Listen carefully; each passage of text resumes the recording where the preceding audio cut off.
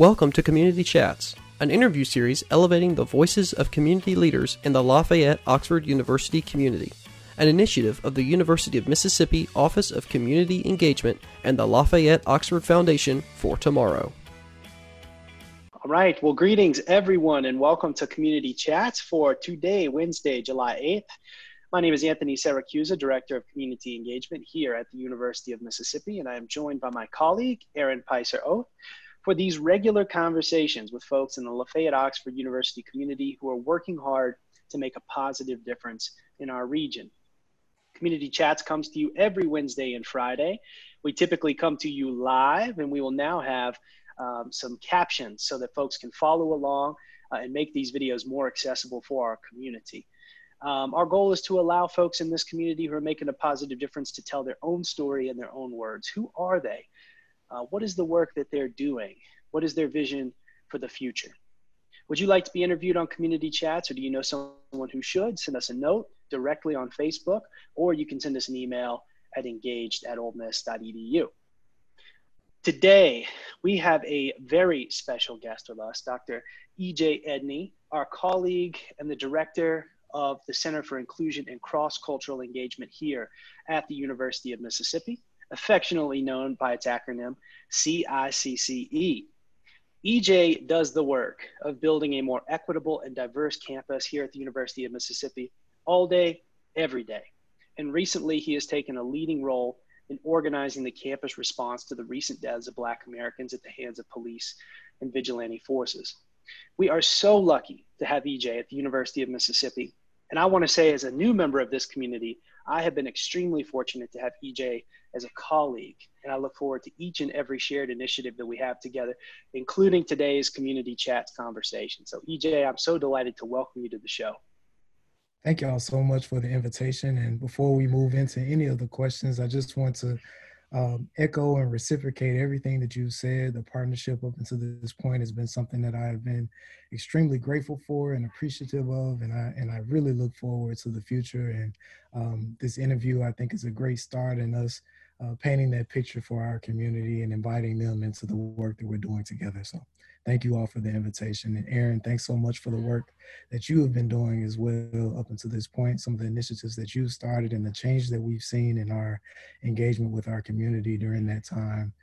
Couldn't be more grateful for everything that you all are doing over in community engagement. So thanks so much. Well, we are lucky to be a part of this awesome division of diversity and community engagement and to have great colleagues. And EJ, let's jump right into it and just get us started by telling us a little bit about where'd you grow up and how'd you end up in the Lafayette-Oxford community?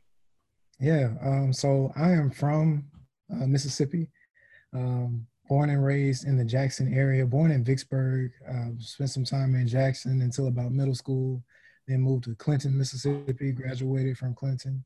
My whole family is from Mississippi. My mom's family is from the Mississippi Delta. Her father was a sharecropper. My dad's family is from Natchez, Mississippi. His father he ended up being the interim president of Alcorn State University at one point. And my grandmothers were both very hardworking. My dad's mother, a botanist, and my mom's mother raised 14 children, fostered 11 more, drove buses, fed communities, was a pillar of our family and community. So that's my stock. That's what, made me who I am. And when that is your stock, when you are a Black person from Mississippi, there are some things that you have to contend with when you make the decision to attend the University of Mississippi. And so the reason that I'm here, I came as an undergraduate, had every intention of of wanting to be a doctor until I took biochemistry and it disagreed with me. But during that time, I was forced to reckon with the fact that there were some things that my family warned me about or talked to me about in terms of their perceptions of the institution that did deserve some attention. And those things ignited my passions. I felt compelled, I think, to create some type of opportunities there. And those choices, I think are what led me to continue to be here, and continue to be involved in some of the initiatives like the one that you explained just a moment ago. Wow, thank you, EJ, so much. So you talked a little bit about how you came to the university. What was your path to ending up as director of the Center for Inclusion? This was something that you were a part of from the very beginning. So would you tell us a little bit of your story there? Yeah, and so I can't claim to have been a part of it from the very beginning, because I think that, you know, the demands of the Ole Miss 8, for instance, included extra resources for students of color in the state. And so I don't want to take any undue credit. But that said, it does give me a great sense of pride and responsibility to have been a part of a group that was selected to assess the campus climate and determine if the University of Mississippi needed a centralized multicultural resource. And I think those efforts were happening in lots of different spaces on campus, but I was fortunate enough to co-chair a committee of student leaders who were very passionate about these issues. And we led a process of benchmarking the University of Mississippi against, you know, peer institutions or aspirational institutions, of doing focus groups in the community, of analyzing climate survey data, and of making recommendations about what such a center would do if it were created. And so that led to the creation, along with all of the other work and all of the other groundwork that had been laid before us, to the creation of the Center for Inclusion and Cross-Cultural Engagement. I was honored at that time to be able to select the first leader, and I don't want to end this interview without acknowledging the co-chair in that process, Dr. Ethel Skurlock, and also honoring the person who came out on top of that process, Shambhoda Mead, who is now our interim vice chancellor for diversity and community engagement. But I can't think of a person who could have better led, right, the center and built it and given its foundation in this direction. So major shout out to them as well for all of the work that they did in laying the foundations for the center. I was fortunate to continue relationship with the center in its young years through most committees and other services, and showing up to their events and participating in lending services. And when the opportunity came for me to join the center staff, I jumped at the opportunity. So that's what led to me being a role that I'm in now. Wow, that's super cool, EJ, and it reminds me, we stand on the shoulders of giants, and we inherit legacies, and we have a responsibility of stewards of those legacies and the resources we inherit. And now, as director, you help to kind of prepare the way for these leaders. And now Dr. Mead is our boss, and she's leading in this incredibly important area. And now you get to lead the CICCE. So talk to us a little bit about the vision, the goals of the CICCE, and just maybe highlight a couple major initiatives y'all have undertaken. Absolutely. So the easiest way that I describe what we do in the center is we try to attend to the gaps in the student experience. So we recognize full well that there are inequitable experiences by nature of all sorts of outcomes in student engagement and success. Our goal is to stand in that gap. And we do so through programming and retention initiatives. So major shout out to our assistant director for cross-cultural engagement, Sarah Pignon, the coordinator who worked with her, Cadence Pinthony, and on our retention initiatives, Lauren Jones, who was actually on that committee as well to establish the Center for Inclusion. So that's really cool to be able to work with someone who was on that committee and help me with that work. And Tanika Ingram, who works with our MOST program. And together, we have a suite of programs, initiatives, services that identify and speak to the needs of students who are marginalized by environments like our own. And so we try to be that best effort that gets those students connected to resources.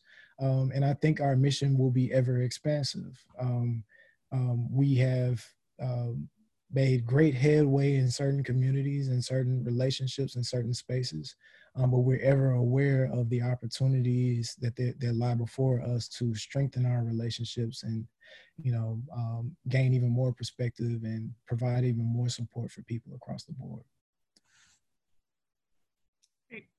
Well, one of the collaborative initiatives that has recently come out of our office areas working together has been the Stronger Together initiative.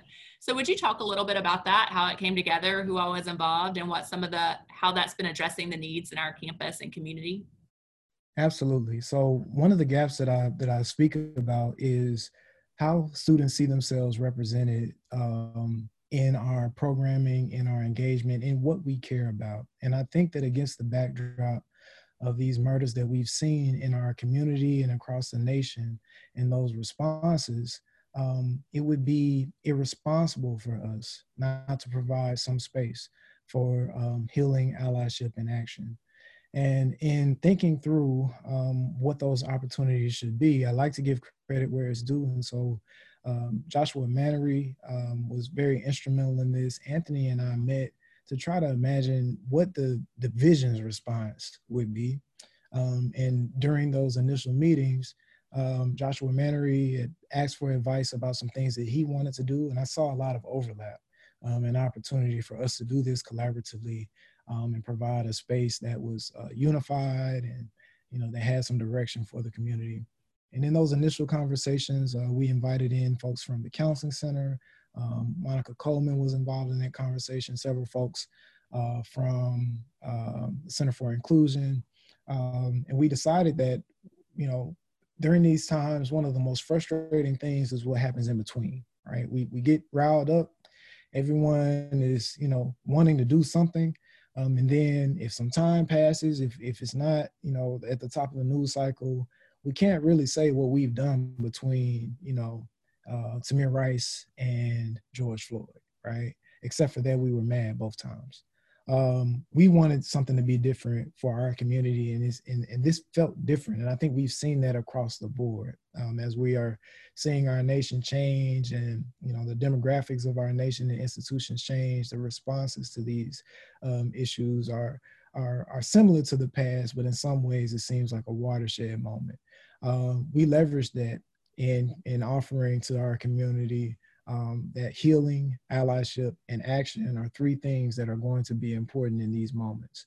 And we have done our best to usher our community through those opportunities, and first providing an opportunity for them to heal and providing tools and resources for how we cope and what we do. And then creating space, coalescing around several key points that came out in that first healing conversation for ideas around allyship, and ultimately will lead the community in a few short weeks through a process of initiating action and catalyzing action. Yeah, that's powerful, EJ.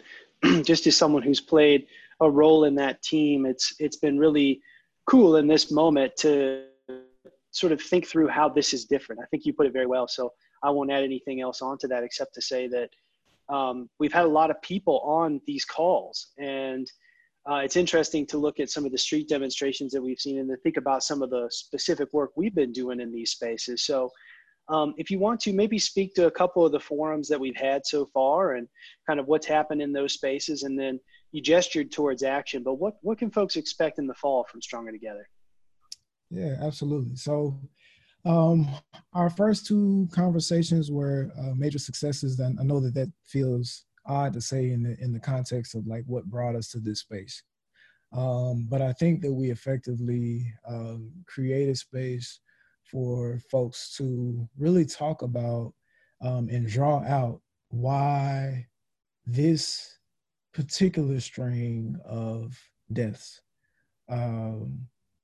brought to bear so many inequities, so many pieces of hurt, so many opportunities for us to really demonstrate who we are as communities and who we are for each other.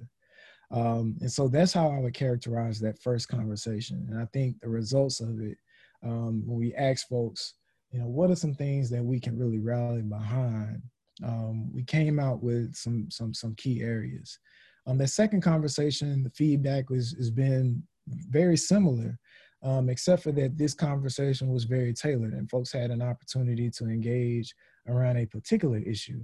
I think still framed and understood that we were brought to this space where we might be talking in this space about history and symbols. We were brought to this space because of this very poignant and unavoidable and undismissible example of racial terror. And so folks were looking at whatever this issue is through that lens. And are we who we say we are as an institution across the board? I think it's the question that folks ask as they engage with the different topics and offer the different suggestions that they have. And, you know, I want to honor the work of the folks who were in those rooms, and I won't necessarily lead with what some of those suggestions are, because I think that they need the opportunity to be able to coalesce and think about how to deliver those best to the community. But I think what we can imagine in the fall is seeing action groups around those particular things that they have identified, those opportunities for us to better align who we are as an institution with what people see when they engage with our institution, with what people experience when they choose to either work or gain their education here or build community here. And so that, you know, without, you know, giving too many details about what those specific opportunities and projects might be, that gives a pretty high level overview.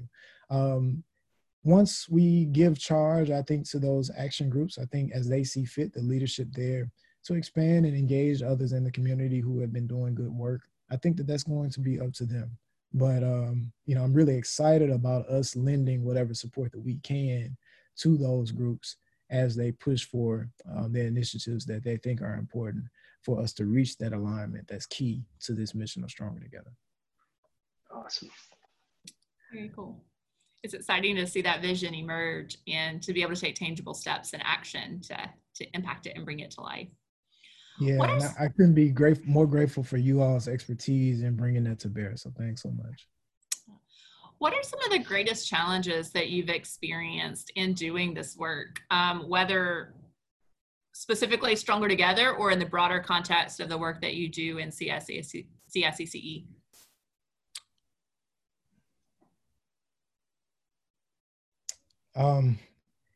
You know, I think sometimes it can be too personal for me. I think that sometimes these issues get treated as philosophical exercises, and I'm not an idea. You know, I'm a person, and these things, you know, represent and affect people.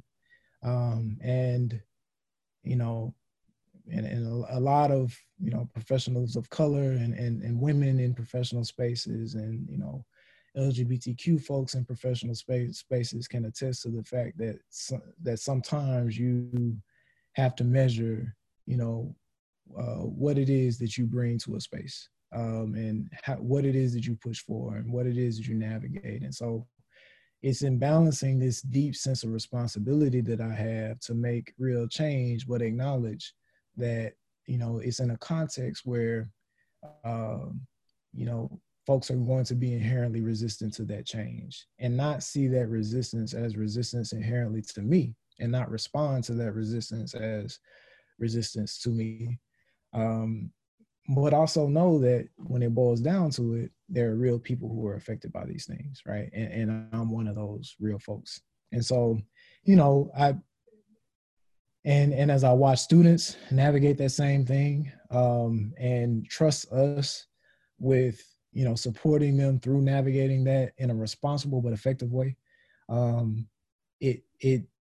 it's just really, it's never lost on me the responsibility that I have to be a good example, and to interrogate what being a good example when your professional position is creating equity.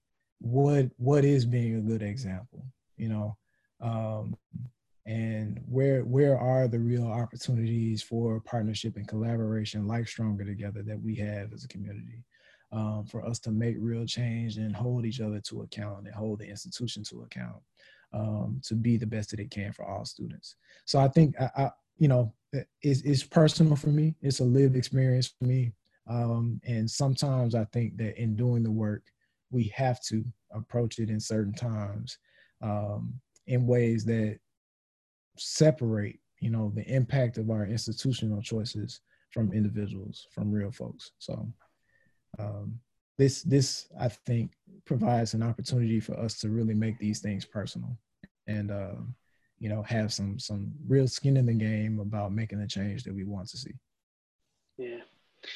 Spoken, you know, from someone who has clearly such a depth of experience in institutional settings. And, you know, it's interesting because institutions often don't care about individuals. I mean, as an entity, an institution is there to perpetuate itself. And so then I think you put your finger on sort of a big question there, EJ. And so I just really appreciate your comments and the experience that you bring to that. And I imagine that this work that you've been doing for so long in these institutional spaces, it also brings rewards, not just challenges. And, you know, could you speak to maybe one or two of those great rewards you felt from doing this work? Oh, absolutely. You know, I sit in a seat that in some ways wouldn't exist because of opportunities afforded to me and others to, you know, I frame it as opportunity. And I do so intentionally, but it was real work. It was real pushing. It was real, you know, and so to see those things come to fruition, to see the investment that the community makes, for instance, in the MOST conference or in our LGBTQ initiatives, and to see even the engagement with the community when folks need, you know, guidance on a particular issue or training in a particular space, the frequency with which folks reach out to us to offer those things, I think is very rewarding. The incremental changes, I think, is something that I have to remind myself about a lot because I think that we can, you know, in the pursuit of equity, want it right here, right now. And there's nothing, absolutely nothing wrong with that. I don't want to quell that in anybody's spirit. I think we need it. Absolutely, we need to keep our foot on the gas, you know, pushing toward all of these different things. But to know how institutions move and exist to preserve institutions and perpetuate themselves requires you to kind of look at the incremental changes over time. And fortunately for me, having been here since 2007, there's so much different about this institution. And in saying that, there's so much that's still the same. And, you know, and so I remind myself often and my staff and others to just be ye not weary. We get tired all the time, I think, in pushing for these things. But it for me, it seems I get that email from that student who slammed the door and told me that the advice that I gave them just wasn't good. I get that email saying, hey, I'm really glad that you said X, Y, and Z to me. You know, I didn't want to hear it at the time. I usually get that on the days where I've dealt with a lot of those challenges. Or I'll get the call from, you know, students who have gone on to become, you know, accountants and business owners. And a student just reached out to me, Taylor, who was NPHC president when I used to work in Greek life. Just reached out to me to serve on a board for her nonprofit that she's establishing. So it's those opportunities, the relationships that you build and pushing for these changes and encountering even these challenges that our society, our institutional experience, that our identities bring to us. Those relationships, I think, are the essence of the rewards of doing this work. Awesome, thank you. It looks like we may have lost Aaron there, but I'm going to go ahead and jump into the next question unless Aaron is back with us. My apologies, all technology. Hashtag the internet. Glitches. Yeah, thank you so much for that. I got cut off there a little bit for a second. I'm wondering though, EJ, so many people that are listening from the LOU community may be less familiar with your work. And even some of our campus partners maybe hopefully have learned something new about your work through this conversation today. So how might people in the community or on campus get involved in what you're doing or find meaningful ways to contribute? Absolutely. So several different ways. The best way to be engaged with what we are doing is to follow us on social media and on our website. We're very engaged there. Anything that we're doing out of the space will be there, and the opportunities for community engagement, I think, will be clearly marked. going into this fall, being faced with COVID and the restrictions that are there, one of the benefits there is that it's increasing our digital engagement. So a lot of the things that we'll be offering this fall will be available to folks through that delivery mechanism.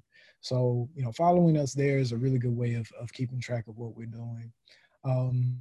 A bit premature, but I feel confident in talking about it. But our faculty, staff, and alumni will have opportunity in very short order to engage with our students through some mentoring initiatives. And so I'm excited about those opportunities as well. We will advertise those opportunities on social media as they grow. And we're scaling those out against the context of COVID as well. So we want to make sure that they're successful. And so the scale there, I think, will grow as we learn to more successfully deal with where we are there. I think other than that, we frequently host speakers. We frequently host student development opportunities. So if you have something in the community that I think is in service to helping students build a sense of belonging or connect more deeply to their major and engagement, please reach out to us. We're willing to partner in providing those types of opportunities for students. Making sure the students know about our resources. Our most conferences coming up in just a few days is another opportunity to engage with us. Those registration deadlines have passed, but again, that's another example of having followed us on social media. Those opportunities are available to everyone. And then finally, I know that this is a tough time and people, have balancing priorities, but we do have, opportunities to support the center in the foundation. So we have a foundation account in the center, the CICCE Support Fund. So if, in following us on social media, you see something that we've done or that we've engaged or a topic that we're engaging that speaks to one of your passion areas and you want to support us in that way, there are links to be able to do that on our social media and on our website. So, I think beyond that, my email address is really easy to remember. It's ej8@olemiss.edu. So opportunities for engagement that you have or that you know about, or students, you wouldn't believe how many opportunities and programs that are public facing come from students emailing us saying that we want to see this or that happen. So that is, I think, plenty of opportunities there to engage with the things that we're doing, and we look forward to hearing from anybody who wants to partner with us in that work. Awesome. So cool. The foundation account is really neat. I've learned so much in this conversation, so I'm sure our listeners have as well. So thank you, EJ, for sharing all that. And we want to give you now 1 minute, 60 seconds. I could probably listen to you for 60 minutes talk about this, but 60 seconds. What is your message to the citizens of our campus community and to the citizens of the Lafayette Oxford community? I believe in honoring moments and times and space that we find ourselves. And as I've thought about what I would offer in this time, we're faced with a moment where we're being asked to demonstrate to the folks that we say that we care about who we are. And I think that in being asked that question, another inherent question is, how will we be remembered? Will we be remembered on the right side of history? And I think that, it's in wrestling with that question that we can really start to find some common ground. Because if we, look back at some of the things that we now wrestle over, the vestiges of what we honor and what it is that we uphold, we can agree that over time, folks find themselves on the wrong side of history. The unfortunate reality is that we can't fast forward that. We can't extrapolate that. We can't think about what that might mean for us and our legacy in the future. I implore everyone to think deeply about that. Think deeply about, how our children will remember us. It's often said that we are in a space where we just have to wait for those old ideas to die out. But my dad waited, and his dad waited, and his dad waited. And I don't intend to wait. And I think that it's important for us to understand that as a community and what that means for us together. I can say, I sit from a space where I can say that the Center for Inclusion and the Division for Diversity and Community Engagement want to push for those changes and want to be a part of making sure that the University of Mississippi is remembered on the right side of history, that we can look back on this moment and be proud of the things that we do. And I'm excited about the proposition, the possibility of being a part of those types of moments in history.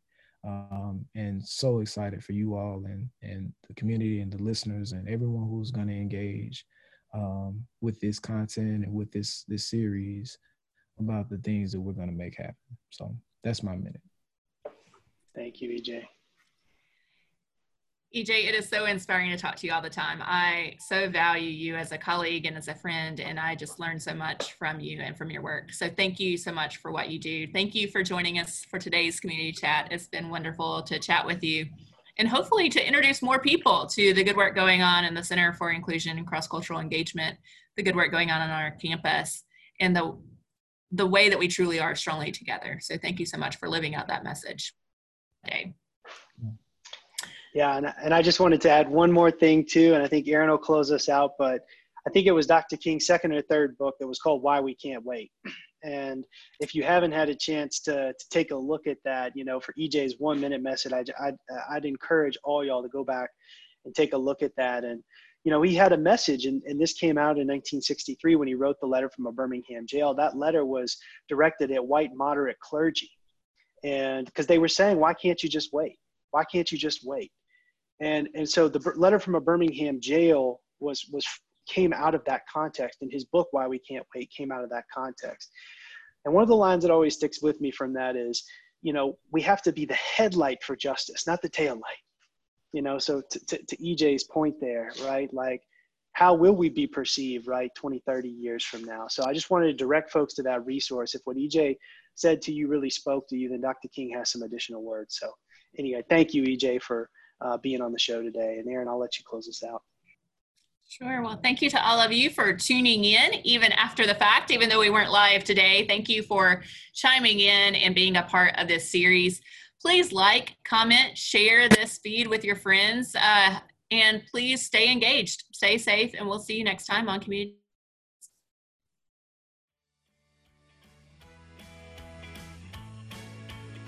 This podcast is brought to you by the University of Mississippi Office of Community Engagement and the Lafayette Oxford Foundation for Tomorrow.